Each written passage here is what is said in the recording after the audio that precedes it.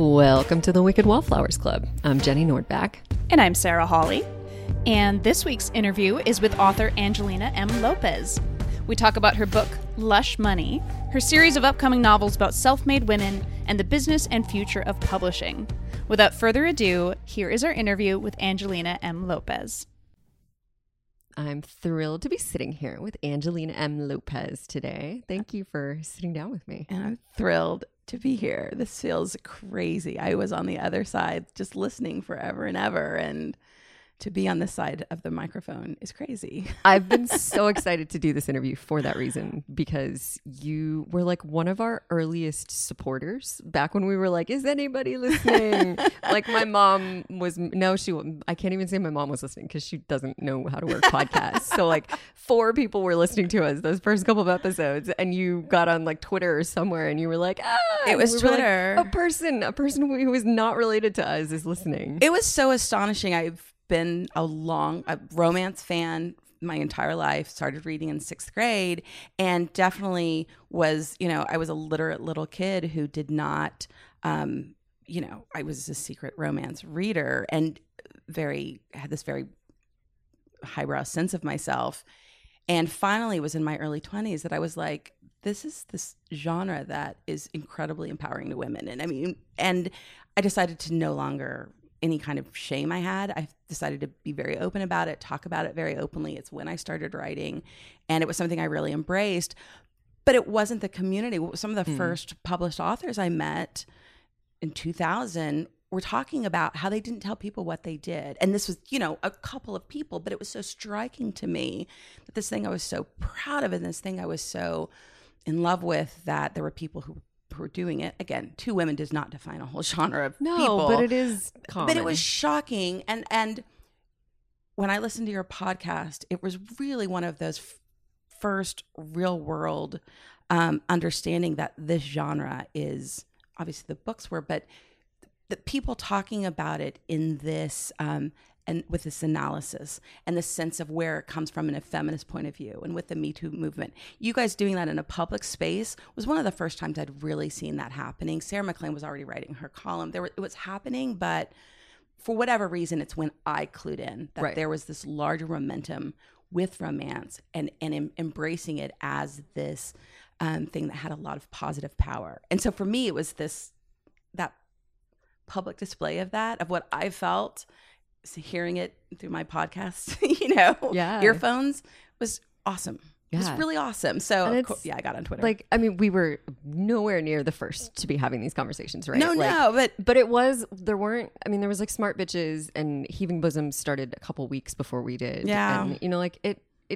And people have been having these conversations, but I do know what you mean, where like, even if they've been happening, you haven't necessarily stumbled upon them. Exactly. So when you stumble upon that first one, whatever it is, it feels really revolutionary. Very. You're like, oh my God, I'm not alone. It's very revolutionary. There's been something I've been listening. I put this on Twitter again too, but I'd been binging Fated Mates for the last 2 weeks because I would listen to them, but I've missed some and was just binging it. There was something intensely comforting recently, just with a lot the politics and all of the crap, 2019, and being a woman of color, being a woman, period, being a woman of color, period, just the misogyny and the racism. For whatever reason, I found a certain comfort in Fated Mates. I mean, first of all, it's these 2 women, essentially, like, you feel like you're at a cocktail party with them, hanging out, talking about your books, giggling over sex scenes, then talking about like social issues and how they're displayed in these books.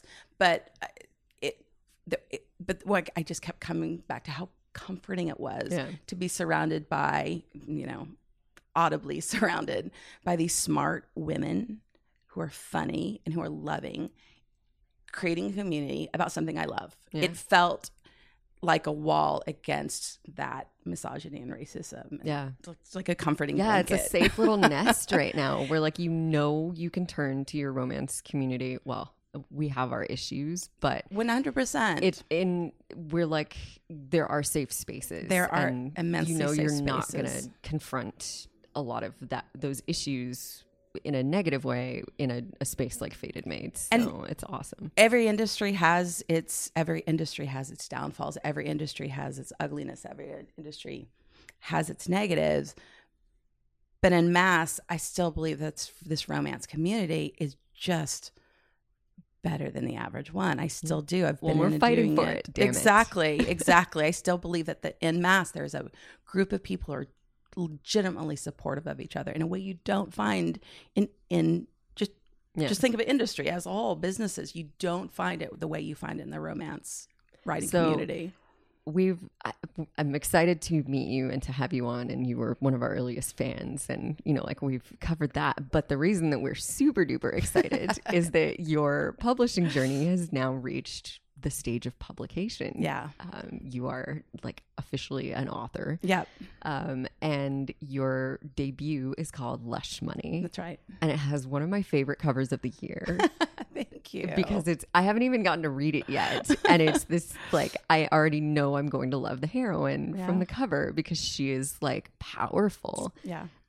Tell us about like what is the premise of Lush Money? So Lush Money is about a self-made billionaire businesswoman. She's Latinx. Which, like, fuck yes. Let's just pause and say that. A lot of times I've never gotten past that. Like, people are like, enough. Yeah, give it to me. Here's my money. Yeah. But keep going. So it's a self-made billionaire businesswoman, Latinx, who makes a deal with a modern-day Spanish prince. He's a viticulturist, a vine scientist. So he grows wine grapes. Your face is so awesome. I really wish I need to record it because, like, yeah. Makes a deal with modern-day Spanish prince. And the deal is she wants a marriage of convenience and sex 3 nights a month for a year. And in return, at the end of the year, she'll give him enough money to save his impoverished wine-growing kingdom. It's high up in the Spanish mountains. What she really wants is a royal baby with no emotional entanglements. She wants this fairy tale. But which we see, I feel like that's the kind of arrangement billionaire men have with like their trophy wives. I want sex 3 nights a week. And she's doing it because she wants a baby. I want to complete the fairy tale. I want the royal baby. He doesn't want anything to do with this, but he also does need money for his kingdom. He does need this influx. It will make things a lot easier. The push pull is, her feeling like we have this contract. It's very clean cut. There's no reason not to do this.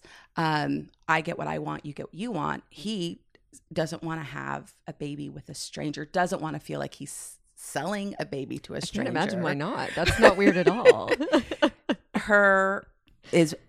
She is fighting emotional intimacy. She's resisting emotional intimacy, and he is insisting on emotional intimacy. That's the whole push-pull of the book.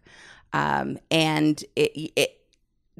the way I wrote the book is each chapter you're jetting into January, night 1, night 2, night 3.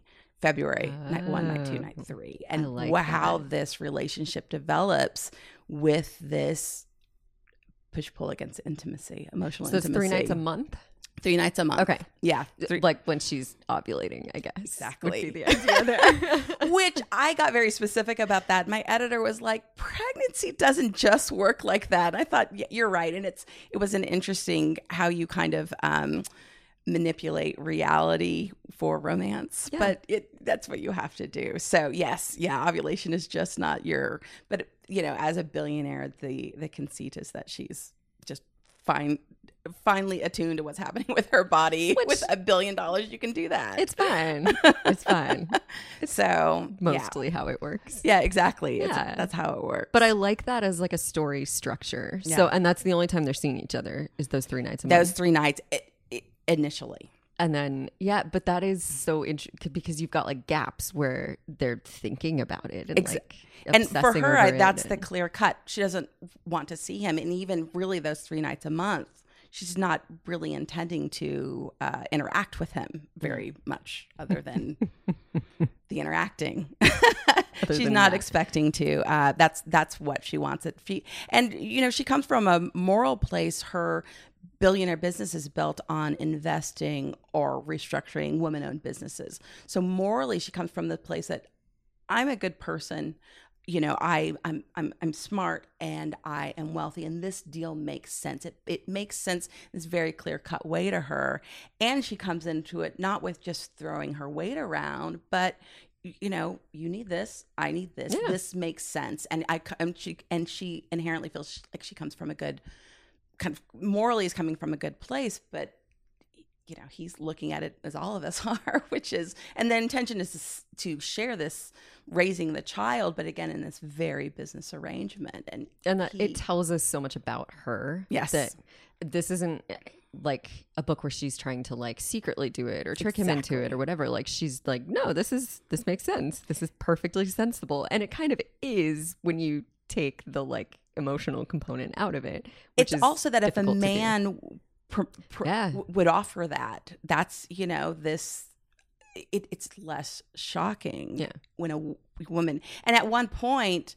is a Spanish prince. At one point he does kind of lean into it, like there have been royal marriages for money for a millennia, that this is not unusual. But again, his own moral sense is like, I've got to at least get to know her. Neither of them have any desire to fall in love, but I at least have to push for some level of engagement beyond the engagement. So it's that push-pull of it was really fun. That's awesome. Yeah. And there are subsequent books in the series, right? Yes, there's 3 books. The whole series is called Filthy Rich. So the premise that it is based on the royal family. So the prince, then his little sister, the princess, and then there's a brother. I don't want to say too much because it's spoilery for this book. But it's the 3, it's based around that royal family, but each book is about a self-made wealthy woman. The book is centered, each woman is self-made, her wealth is her own. There's a billionaire, a millionaire, and a CEO woman.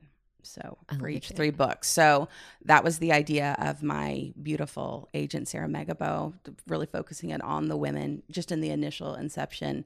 And then, the idea that this is not, she's not doing something in secret. She's not forcing anything.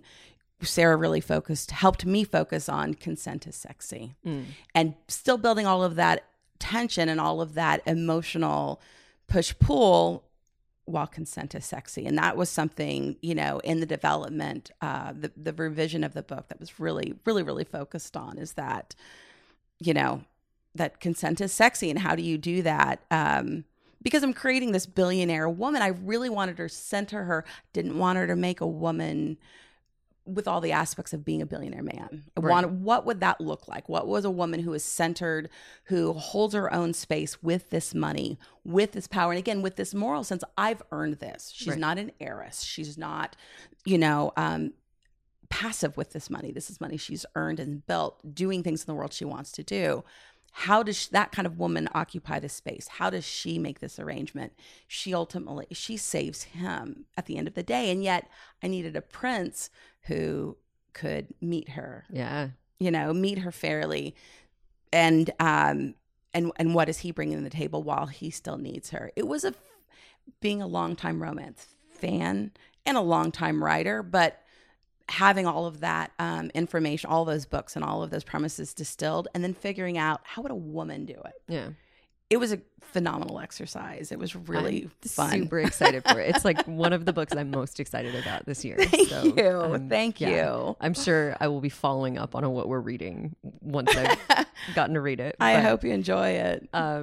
So your publishing journey, I think you said has been like 10 years. 20. Oh my gosh. Yes. And you've been coming to RWA for like 10 years. I joined, my first RWA was in 2000 in DC. I just moved to DC from the Midwest. First RWA was 2000 in DC. And there's a wonderful writer named Hope Tar who's in charge of Lady Jane Salon, and developed that. But she was the first published author I met.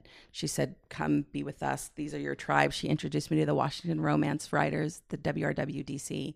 And that became my tribe. I joined WRW right away. And so they would have a retreat. I would go to retreat. And then I've been to about 10 RWA conferences. So I was writing, I was meeting industry and, the editors, the agents. WRW Retreat allows for a lot of intimacy with getting to know those people. So we had Eloisa James come. We had at the retreat, Eloisa James came. Lisa Kleypas would come. Nora Roberts was highly involved and would come. Cressley Cole came. We've just this amazing intimacy with these writers. So going to workshops, getting to know editors and agents, getting to know other authors. But I was raising kids, so my writing was on and off. And it was a different time too. I mean, I've really started 9 years before Kindle. Yeah. So the Publishing expectation changed in the time that you were trying to become an author. it massively, a media changed all of it. I was a newspaper journalist. Yeah.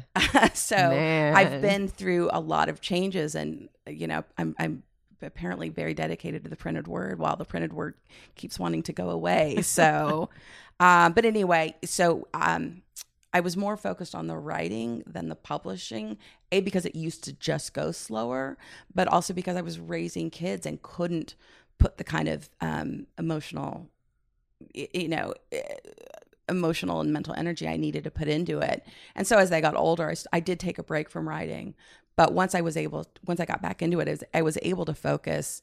And publishing with Carina Press, Lush Money's with Carina Press. And I remember the first email I got from my editor, Carrie Buckley, was talking about the team sitting down and marketing and promotion and all of these people sitting around talking about my book that I wrote at my desk, generally unwashed, somehow at my desk, unwashed, at my computer.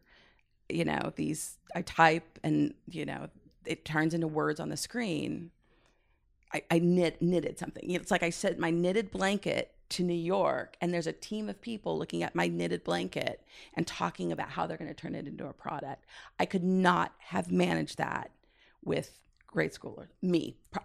Other people can. Yeah. But I could not have managed that level of pressure and I need to make these people some money. I want to make some money. I want to make them some money. I am ready for that journey now. I could not have managed that while was doing a million things. A lot of women can. I know you're doing and want to do it. And I think there's a different expectation now. Yeah. But anyway, I think it's time. really important. And there are a few specific members of the coven, and they know who they are if they're listening right now, who I feel like need to hear that like the journey can be long and there can be other things going on, but you can come back to it, and you landed a super agent and got your super editor, your publishing deal. And, now you can focus, and it's okay. It can take longer, and it's okay for those stories to percolate. And the more you're reading and the more you are dabbling, and you get 200 words down, that's 200 words you didn't have before, and maybe they'll never be used in a story, but you're flexing that muscle. Exactly. I think that's really important to hear. And my gap wasn't as long, but there have been a couple years between my last book. Yeah. Especially the date of publication, as is very different from when you've actually turned that manuscript in. Yeah. So my gap is longer than it even looks. But in that time, I think for me, because I was writing with Penthouse, there was like every month I had this column that had to get turned in. Yeah. And sometimes that was the only 1,000 words I wrote that whole month. Yep. But I got 1,000 words down on the page, and it might take me the entire month to get 1,000 words down, but it was 1,000 words one per month that I was turning out, and that made me feel like I was still a writer. 100%. When even no matter the chaos of it, I got 1,000 words down a month, and a lot of people try to put out the 1,000 words a day. Yep. And I think that's just unrealistic at certain phases of your life, especially as a woman. And whether that's because you're a professional woman and you're a lawyer all day, and or you've got babies, or you're just fucking tired because it's 2019 and it's coming at you from all angles. Like, you don't have to get 1,000 words down a day if you can get anything down. Just to feel like you're flexing the muscle. I think that helps. But also, if you just need to step away, maybe you do. I don't know. It's hard to know when you are making excuses and just avoiding it because it's scary and hard, and when you genuinely need that distance from it. I don't know what the right answer is to that. No, and we as women take on so much guilt. Yeah. We take on so much guilt and shame that so many times you only see stepping away healthy in the rearview mirror. In the midst of it, you play all these shoulds. I should be. I should do. I should. and sometimes you only see it in the rearview mirror. That was actually a good call to step away. Yeah. We don't know. The whole idea of like 1,000 words to penthouse, you think you're writing immediacy, you're writing in genre, you're writing with an impact, which is so important when you're writing romance. Like how great 1,000 words a month, writing with impact, writing with immediacy, which is what necessary in a 1,000-word column for Penthouse. Yeah. That's what you have to do in romance. You want to write with impact. You want to write with immediacy. I had stepped away for 4 years, was doing social media content took my journalism degree, started doing social media content for clients. I was the slowest writer. I would have all day. And if I got 250 words, that would be great. I mean, all day, school day. Right. If I got 250 words down, that was super. Hated writing, got to a point of hating the process so much, stepped away, started this little freelance business doing social media content. That practice of tweeting and Facebooking and blogging for these clients, when I got back to writing after that 4-year gap, I just started writing a fan fiction. But those words poured out. And not only my dialogue had gotten better, my pacing had gotten better because I was still reading the whole time, but it was also because the practice of writing every day for this little content for these clients and that immediacy, specific with social media, so helped my fiction writing. It made it all so much flow, and that all turned fan fiction. Then I did an original story, and then there was flow finally from doing other work. Obviously, everyone's journey is going to be different, but when I finished that book, it was originally called The Billionaire's Prince, now Lush Money. When I finished Lush Money, I knew this is the book as a debut author, because a book has to stand out. Right. I'm not going to have, as much as I would love to tell my agent and editor, I'm going to have a million standout ideas. It's just not going to happen. Yeah. I knew this was the book. And I had that 20-year view to be like, this. I knew it was the book. And as everything has happened, it's happened relatively quickly. I'm ready. I didn't feel the intimidation that 10 years ago, when I looked at it happening to my friends, it just raised panic in me. Yeah. That idea of being beholden to all of these other people needing things from you. Like, I had 2 kids who needed stuff from me, and that was plenty. But it is interesting you recognize something about the business aspect of publishing really clearly. And I think that does come from your experience, that like getting that advance is like, there's expectation. They expect to earn that money back. Yeah. Like, they are a business. They're not giving you that money because they feel like they owe you something for that book. Like, it's given with the expectation that you're going to, and not that many authors actually earn out their advances. Yep. So like, if it doesn't happen, it doesn't happen. But like, they are a business, and there is an expectation level to that like you're now going to produce for them. And I think that what's been beneficial for me is having worked in a newsroom, because and this was, when it was a long time ago, when it was a newsroom, not just freelancers sitting in their PJs. Exactly. But I was in a room. So let's set the tone first here of how old I am. But was sitting in a room, and I saw my editor. I could see the printing, but I could go visit the printing press. I visited the printing room. I could see the photographer. I could see the copy editing desk. I saw the team necessary for my one article. When you're an author, I mean, I think it would be beneficial to visit your office, the offices of publishing house, to see the team, to see the real estate, that all of that. It is a business. They can drop you. You can drop them. But just that realistic understanding that there's a bunch of people working together trying to make some money. Yeah. And it's business. It's a business. And so it's helped me to not just think about that perspective of being in a newsroom, seeing that team of people. That's exactly what I'm still working in when I'm sitting alone at my desk in my yoga pants. So I don't know. I met with my editor recently, and I just said that, like, I want to make you some money. I want to make some money. And she was like, that'd be great. Thank you for that. Somebody's got to figure out how to do it. Right? Yeah, let's make some money, and I want everything. I want the muse, and I want gift in the artistry and stuff, but gosh, let's make some money too. Yeah, it is. I think it's okay to own that. Yeah. And like, it's an artistic product and it is authentic and, you know, it comes from a place of love, but it is also a product. Yeah. And I think as women, again, we're like discouraged from really embracing that and like talking about that's a goal of doing it. It's like we're just supposed to offer this up to the world and be like, you know, please. I don't know. I don't even know what we're allowed to accept for it because we're certainly not allowed to accept like accolades and you know, it's that Rapinoe photo after with her that's wide open and her insistence on this. Yes, I deserve this praise. We deserve this praise. I have been repeatedly going back to that.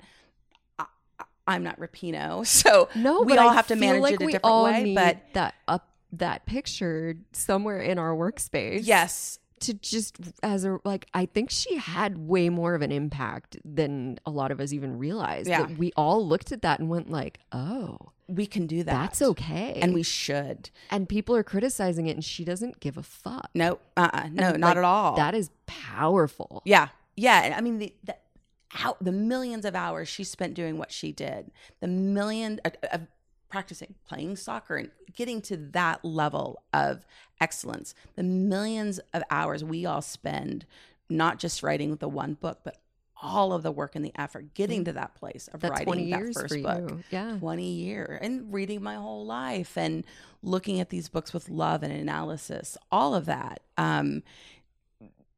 We should be very proud of that work. And you know, that whole attitude of, so I wrote a thing, which I do constantly because it's uncomfortable. Yeah, self-promo is really hard. It's very hard. It's very hard. It's a brand new world. There's all of this, I just did social media for clients and it's still hard. What's hard about it is the heart that is present in that book, which in anyone's book, but the debut author and that debut book coming out, it's not just please like the book. It's please buy this book so we can make some money, so I can get another contract, so that the thing I wanted to do my entire life, I can do. Yeah, is what that like every tweet I put out is saying. Yeah, and it's a lot of pressure. Of course, it's a lot. Like there's that heart. Like please let me have a career. Yeah, the buying the book is not just about the money. That buying that book is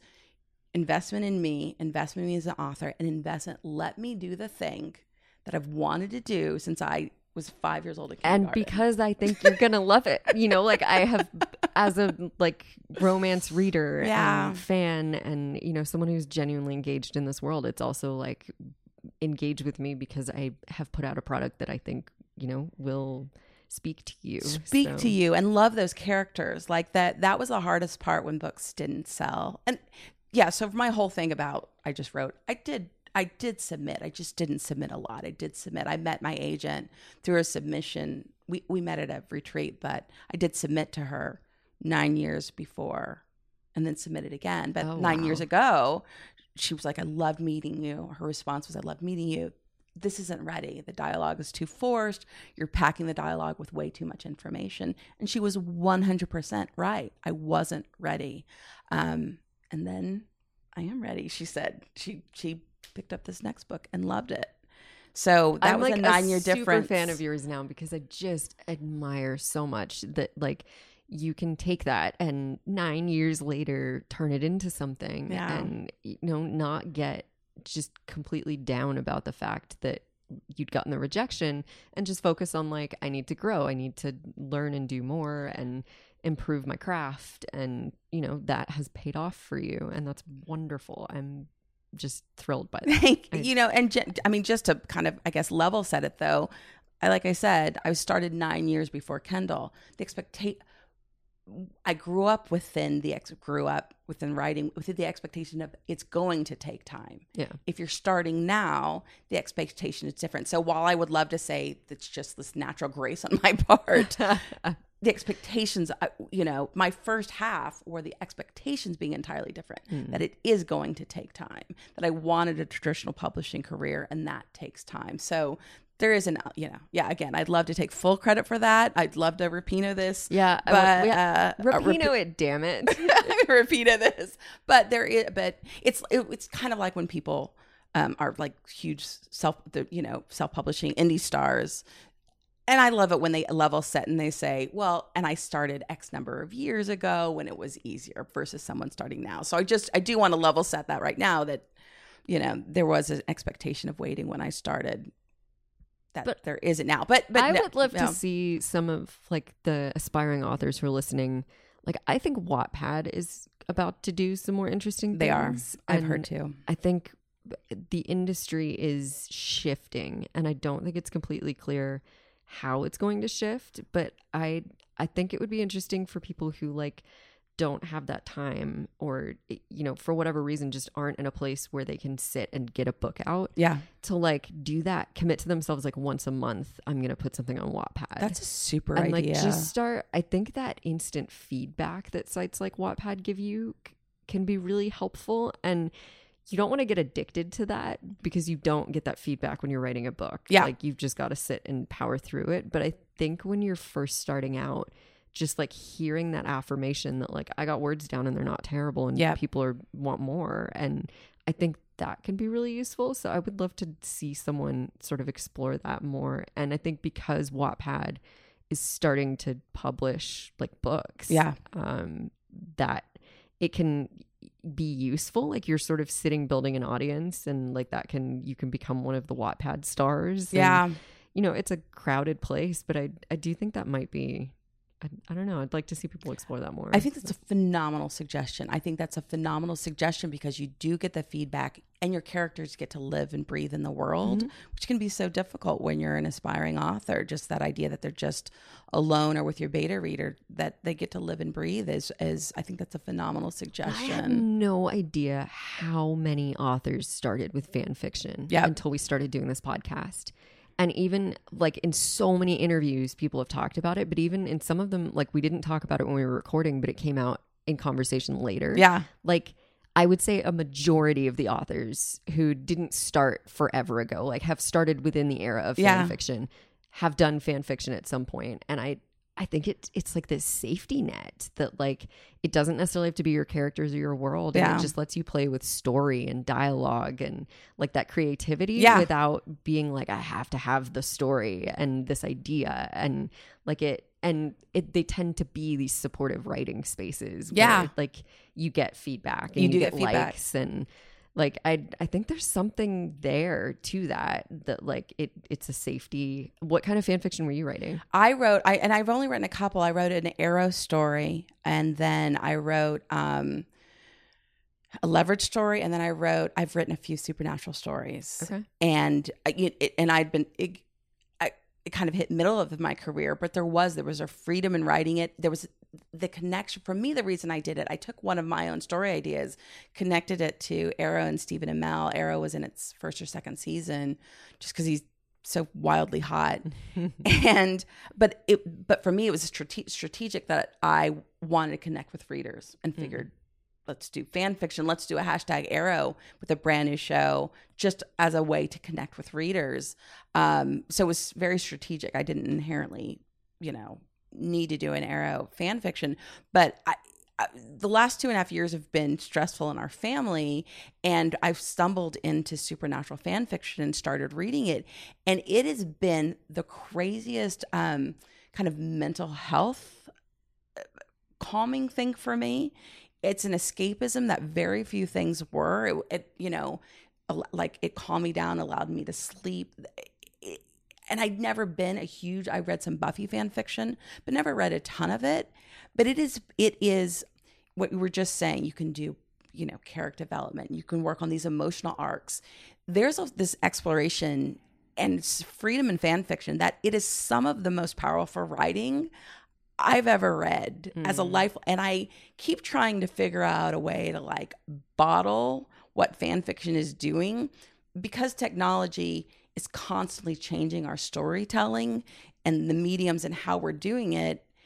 Fan fiction's got something. It's got this passion. There's a yearning. The fans are so passionate. and maybe it just is going to be what it is, but there's something specific about the storytelling that I found it to be some of the most powerful storytelling I've ever read, which is saying a lot, like saying a fuck ton. And I don't know what it is. And I'm trying to figure out a way to like, I don't know. Yeah. Like I said, I think it's got to be plugged into that like authenticity and the freedom and just like that story wants to pour out of you. Like you're watching this other thing and engaging with these characters, but there's like this need that like there's a story there that's not being told. And because it's not your world, you're like you can just pour it out. I don't know. And what is that pouring out? I had dinner with a few authors the other night, and one of them said, who's a debut author and it's got, you know, multi-book contracts. And she said, I've never written anything as great as those fan fiction. Apparently she went into, she said face first in the Twilight Wolfpack or something. But she said, and those are powerful words to say that, you know, as a debut, you know, as an author with a traditional publishing contract. So yeah, that's the whole thing. Yeah. There is wine in Lush Money. Yes. It's like a thing. We're trying to save the Prince's Vineyard. Yes. And your family has a vineyard. Yeah. Yes. That's such an interesting connection that I would hate myself if we didn't talk about it. Yeah, no, trust me, it's a really interesting connection because I grew up in the Midwest. We did not grow up in wine, you know, kind of lower middle class family. My dad's Mexican American, second generation American. I'm third generation. My mom's white. And so, you know, just little middle class family. My parents divorced early on, but my mom's family was all from Northern California. So we would be there a lot. I lived in San Francisco for a little bit. So my mom finally settled in San Francisco, married my phenomenal stepfather. And in 2009, they called him. They say they had been making wine like in their garage outside of San Francisco. My mom said, "So we're gonna buy a vineyard," and I was like, "You're gonna what? Like, honestly, come on, guys! Like, get over this. Sounds like the kind of thing my mom says after a few glasses of wine. The middle-aged crisis. Get over it, you guys. It's crazy." And they found this incredible property in the Russian River Valley outside of. Totally blanking on the town. Santa Rosa, outside of Santa Rosa. So it's in Sonoma County. It's in the Sonoma area. Russian River Valley is its own AVA. It's its own grape growing area. So anyway, they found this beautiful piece of land. It had never been a vineyard. It had been an orchard. And they established a Pinot Noir vineyard there. Russian River Valley Pinot Noir is one of the top, I'm going to say the top Pinot Noir in the world. It's really beautiful. People argue that Oregon is better, Washington. I will argue that it's Russian River Valley Pinot, but it was this stellar place with this stellar land. They grew these amazing grapes and immediately got this beautiful contract. So none of this, long story to say, none of this was an expected turn in my life. Yeah. And then they asked me to get involved because they wanted to do some social media.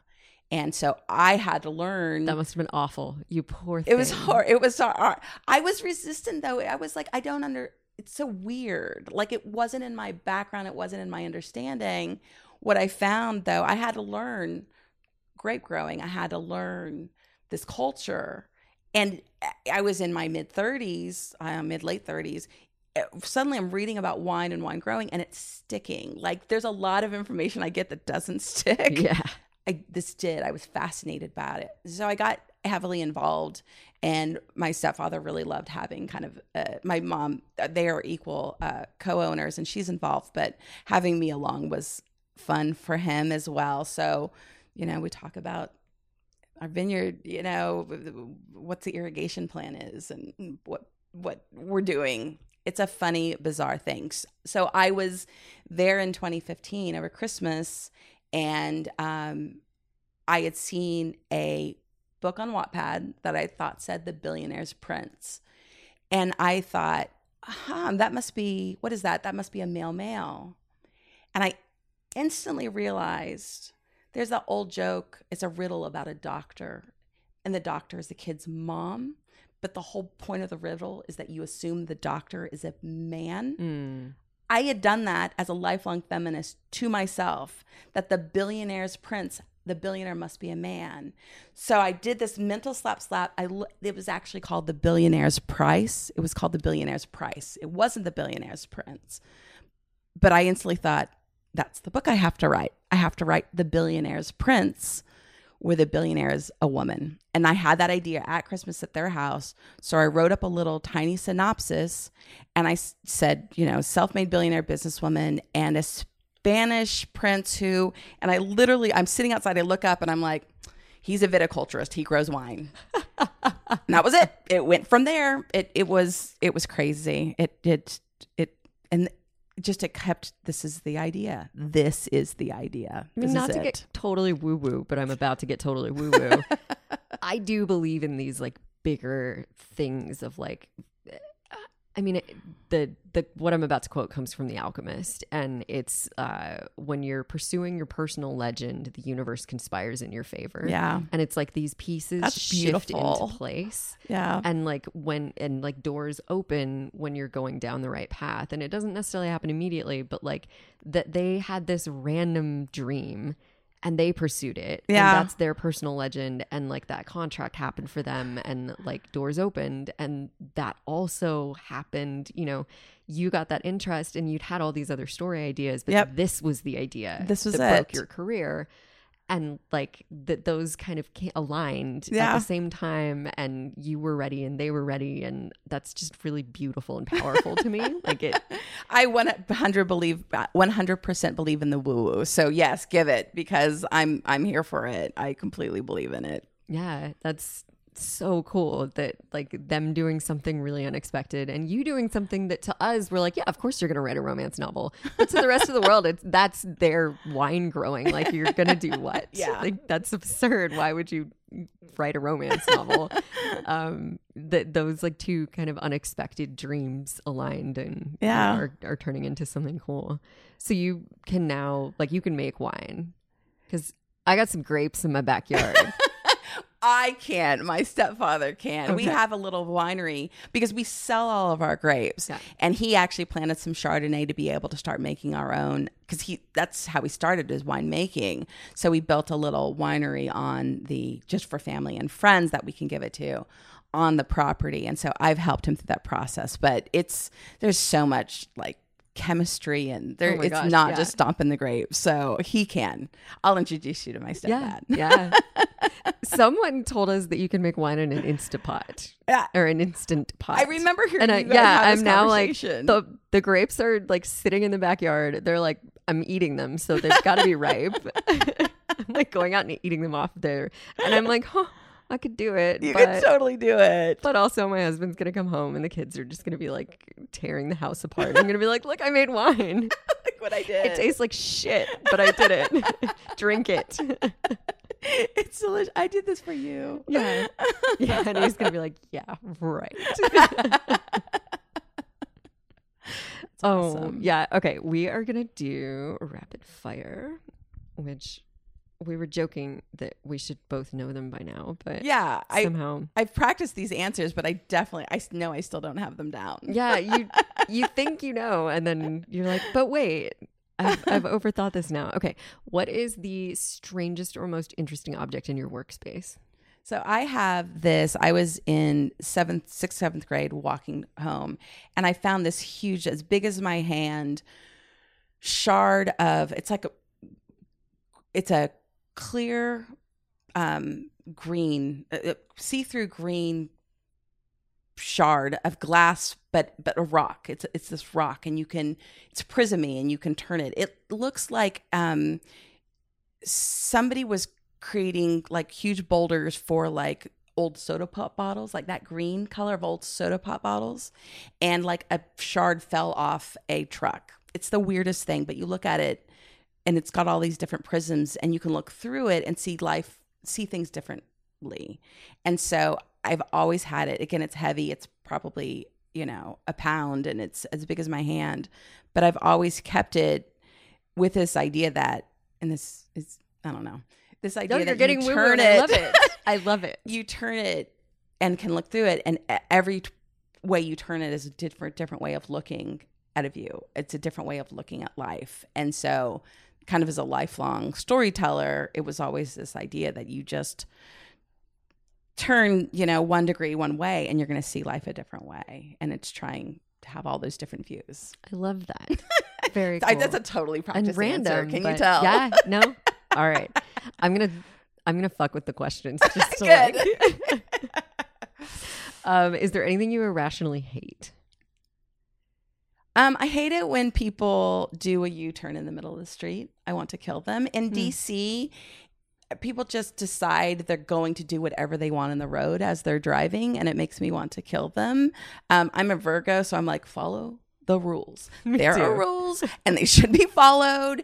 And I hate middle of the street U-turns because they're not my young one who is now 18, but we thought he was like a crazy little baby, and he started pre-kindergarten, pre-K. And I had asked the pre-K, like, I'm not sure if he's ready. He's kind of all over the place. And I had a conference with her, and she was like, this little kid, she was like, he just listens to all the rules. So I asked him about that later. And I was like, how are you doing? And he said, I like it. My friend Jeremy doesn't, though, because Jeremy never follows the rules. So in our family, it's follow the rules. And he is definitely not a rule follower now, but I certainly am. So it imprinted initially, and then his personality came through. He's like, I'm done with that, Mom. Yeah. I've outgrown your rules. Rules. Who is the best villain ever? Yeah, it's boring. It's Loki. I mean, I think Marvel Loki or Marvel Loki, Tom Hiddleston like, Loki. Okay. Yes. Tom Hiddleston Loki. Like, having said that, I am not a villain fan. I like good You're boys. the rule follower. I'm like boring. I love. You like a Gryffindor. Superman was my favorite. Huh. My favorite Buffy hero, and I know don't at me. It was Riley. I like good Iowa boys. I'm sorry. And so there isn't a villain. That being said, Tom Hiddleston with that smile, that does it for me real good. He did things with that part. Like it could have just been a sort of throwaway villain character. 100%. And I feel like he did more with it. I don't know. Maybe that's in the comics, but isn't he? It's a TV show now. Like isn't he getting his own TV show? I have no idea. No, I have no. Yeah, I don't know. But it's not my jam. Villains, I have to say, I like. Although that question does not say like you have to like them. They could be like the baddest villain. Who's ever. the worst villain ever? I mean, that's. I don't know. And there's also like where I am right now in the world. Like I just need everything to be soft. That's true. We don't want to talk easy. About that because there are a lot of villains out there. Not that's fun the thing. villains. My husband and I are one of our contentions is like he wants to watch shows that are challenging. I want to watch shows that are cotton candy, because there's enough real world horribleness that I can't manage it in my entertainment. In my entertainment, I want love, I want sex, I want I don't. I want my fucking happy ending because there's so many non-happy endings. There's miserable things happening in the world that we are confronting on a personal basis every day. So when I sit wonder down, what that is. Like my husband loves watching like apocalyptic stuff. Like the world is coming to an end. Oh God. But it's like legit coming to an end. Like the world fucking ends at the end of the movie. And you're right. Like, what am I supposed to get out of this? Like, is it cathartic for them? Do they like... That's a good... Is it cathartic? Oh, that's really interesting. Are they getting catharsis from it where we need like reassurance? They're like getting some kind of release from like seeing that and living it and accepting it and then like going on with their lives. For me, I know I ingest I can cry at a 30-second commercial, so I ingest that emotion. I think in a way my husband doesn't either. He can look at plot and he can look at script and dialogue where I'm like, but they just died. Yeah. And that's the emotion I'm having. Yeah. So I think it's also how we process what we're watching, what he is differently than I do. He doesn't invest in it the same way. Yeah. Yeah. I get upset. I'm still fucking upset about the Viking love story on that stupid show we're watching. And he dies. And my husband was like, let's sit down and watch Chernobyl. Yeah. No. Exactly. I'm going to be in the opposite side of the house. Yeah. I don't want to hear one word. Yeah. No. And when he wants to watch this, I'm like, you can go watch it by yourself. It's okay. That's what they built iPad and headphones for. Yeah. Or I'll like sit and read next to you. Like if you want to hang out and ingest media, that's fine. But like, please keep your sad stuff to yourself. We replaced this question with something and I don't remember what it was, and I don't have Sarah here to support me. So we'll just go with what scares you, but like in minutia way. So at a conference hotel, we were in the big elevators, glass elevators, and it's high. And my roommate at the time said there had been power outages in the city, and there were power outages apparently in the hotel at some point. And my roommate, as we're about to check in, says, let's make sure to get a lower room. And she was like, there's been power outages. And I literally broke into a cold sweat at the idea of being on one of these glass elevators with the power out. Like I started like feeling the sense of that in a way that I generally don't. I'm generally pretty calm. And that some heights, but then heights on an elevator that there's like claustrophobia. So like irrational was like I literally felt you're not in the control. gut fear. And I said I would just face the door and like hold onto it. But like sudden drops too. I used to have nightmares about sudden drops. So that would be it. Like glass heights, looking down, sudden drop. Yeah. Irrational. No. Fucking terrifying. Fair. Totally fair. What is the last book that kept you up reading? Again, I have been this fan fiction thing. I've been doing this fan fiction thing real hard. And so this supernatural fan fiction is and it's like a specific one that you're following? No, like the whole genre of them. Yeah, those stories can keep me up late and late. And it again, when I'm writing, it's really hard to read. It's hard to read other people's work.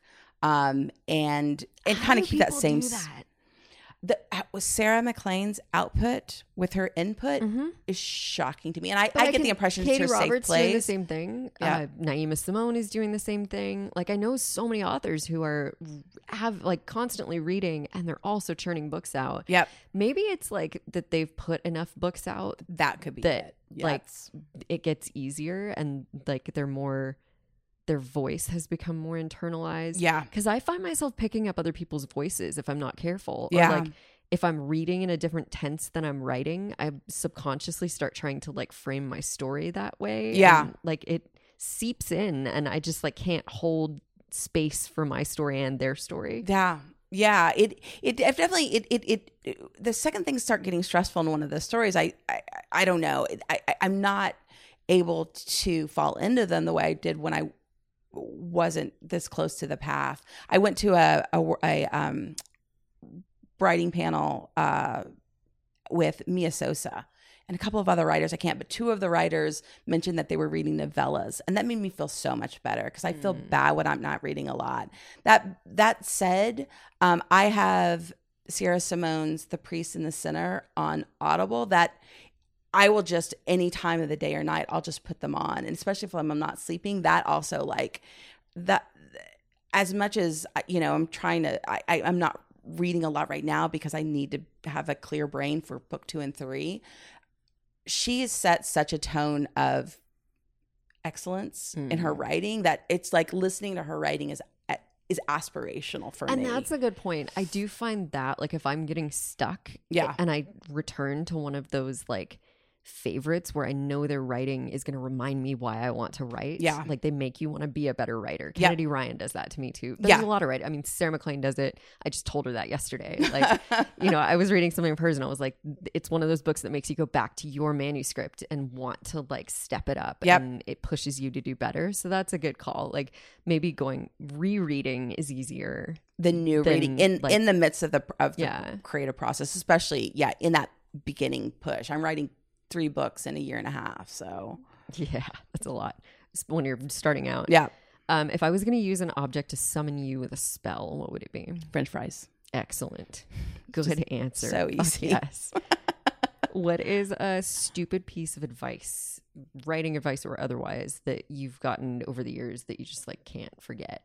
Don't use your hero or heroine's names. That in dialogue, don't use it. In tags, don't use it. It was a weird thing. Like, I feel like it's not being said as much, but I remember it being said early on a lot.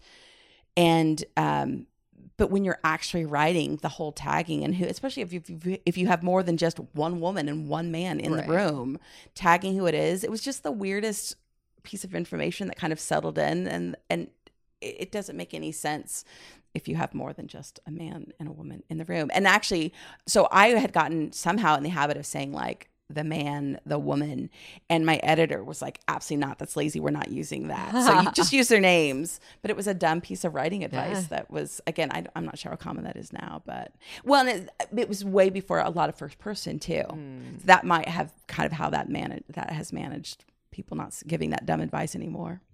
In a game of fuck, marry, burn down the patriarchy. Yes. I feel like we need to add Rapinoe to this. I do too. She'll burn down the motherfucking patriarchy. Oh my God. But if you were going to fuck her, like that would be fun too, I think, if that's who you chose. Yeah. Like all of them. I would do all of them with her. But no, go ahead. Okay. We won't put her in yet because I can't just like throw shit in No, here. that's fine. But, we've got Beyonce, Lucy Liu, and Tessa Thompson. Oh God. Okay. I can't, like, I would aspire to have sex with Beyonce, but she would just be disappointed in me, and I'd be fumbly and way too nervous. So I think I would burn down the patriarchy with her. I would definitely marry Lucy Liu. Lucy and we could get old together. We would have the best time, and then I would have sex with Tessa Thompson. She's so much younger than me that I feel bad saying that a little bit. But she's not like 17. No, she's not. I don't know how old she is, but she's in her 20s, right? I know. She could probably be my daughter though still, so I feel a little. So I would, like, we cuddle. I'd cuddle with Tessa Thompson. Aggressive cuddling. What is a movie that you would watch every day? The Truth About Cats and Dogs. Oh, I think I saw that when it first came out. Yeah, I need to revisit that. I think it was like a random video that I, like literally like a VCR like video that I had picked up at one time, and it was so brilliant. Janine Garofalo's character, and that she was smart but wasn't confident about her looks, and that she was loved. She was loved, and her journey into accepting herself. And yeah, they kind of dolled her up and put lipstick on at the end of the movie, but I love it. It was the smartest, funniest, wittiest, quickest movie. I love it so much. I need to revisit that. Yeah. Who is a person that you professionally look up to? Sierra Simone. With that, in the new era, when I took a break from writing, I took a break from reading too, romance. And so definitely new era, Sierra Simone, Kennedy Ryan is astonishing too. But I've been reading forever and ever. One of my heroes was Susan Elizabeth Phillips, because I could read one page and I'm dying laughing, and literally turn the page and I'm crying. The emotional intensity she was able to bring something. I was a huge my Judith McNaught keeper box that, again, the emotional intimacy that they would get into. J.R. Ward, huge J.R. Ward fan. Teresa Medeiros. Who's imprinted on me is writers from late 80s, early 90s, You're doing that thing, the test question to get into our Facebook group, The Coven, is name a romance author. And we just did it so that you don't get like wackos and bots. And, sure. Like just to make sure you do in fact read romance or like have some awareness of romance. And people like almost can't do it. And we didn't say like, who is your favorite? We just said name a romance author. Like it's a throwaway question, and it cracks me up. I want to respond to every time someone does it, because it's like, I would say 90 maybe more percent cannot name one. Yeah. There's like always like just one question mark, and like 5 authors later they're like, I'll stop. And you're like, I love you. Please welcome, you are our people. And you find them during different parts in your life too. Yeah. So it's like somebody who speaks to you now. I bet you didn't though. You're the rule follower. You listed mine. And I love it when people list themselves. Like, oh, that's so awesome. It's like, that's a Rapinoe move where they're like, yeah, me. Like, oh my God. I love that too. I'm going to have to remember that. That's fantastic. Yeah. Okay. Last question. What Hogwarts house would you be in? So I did the test and it said Slytherin, which sounds that's hilarious, crazy. Yeah. And yet I said it out loud, and both my husband and my kids were like, yeah. Mm-hmm. And I don't know what that is. I think it might be just the kind of dedication to a viewpoint or persistence. I don't know what it is, but they didn't disagree. So you'll have to talk to them about what that's about. Yeah. I like it.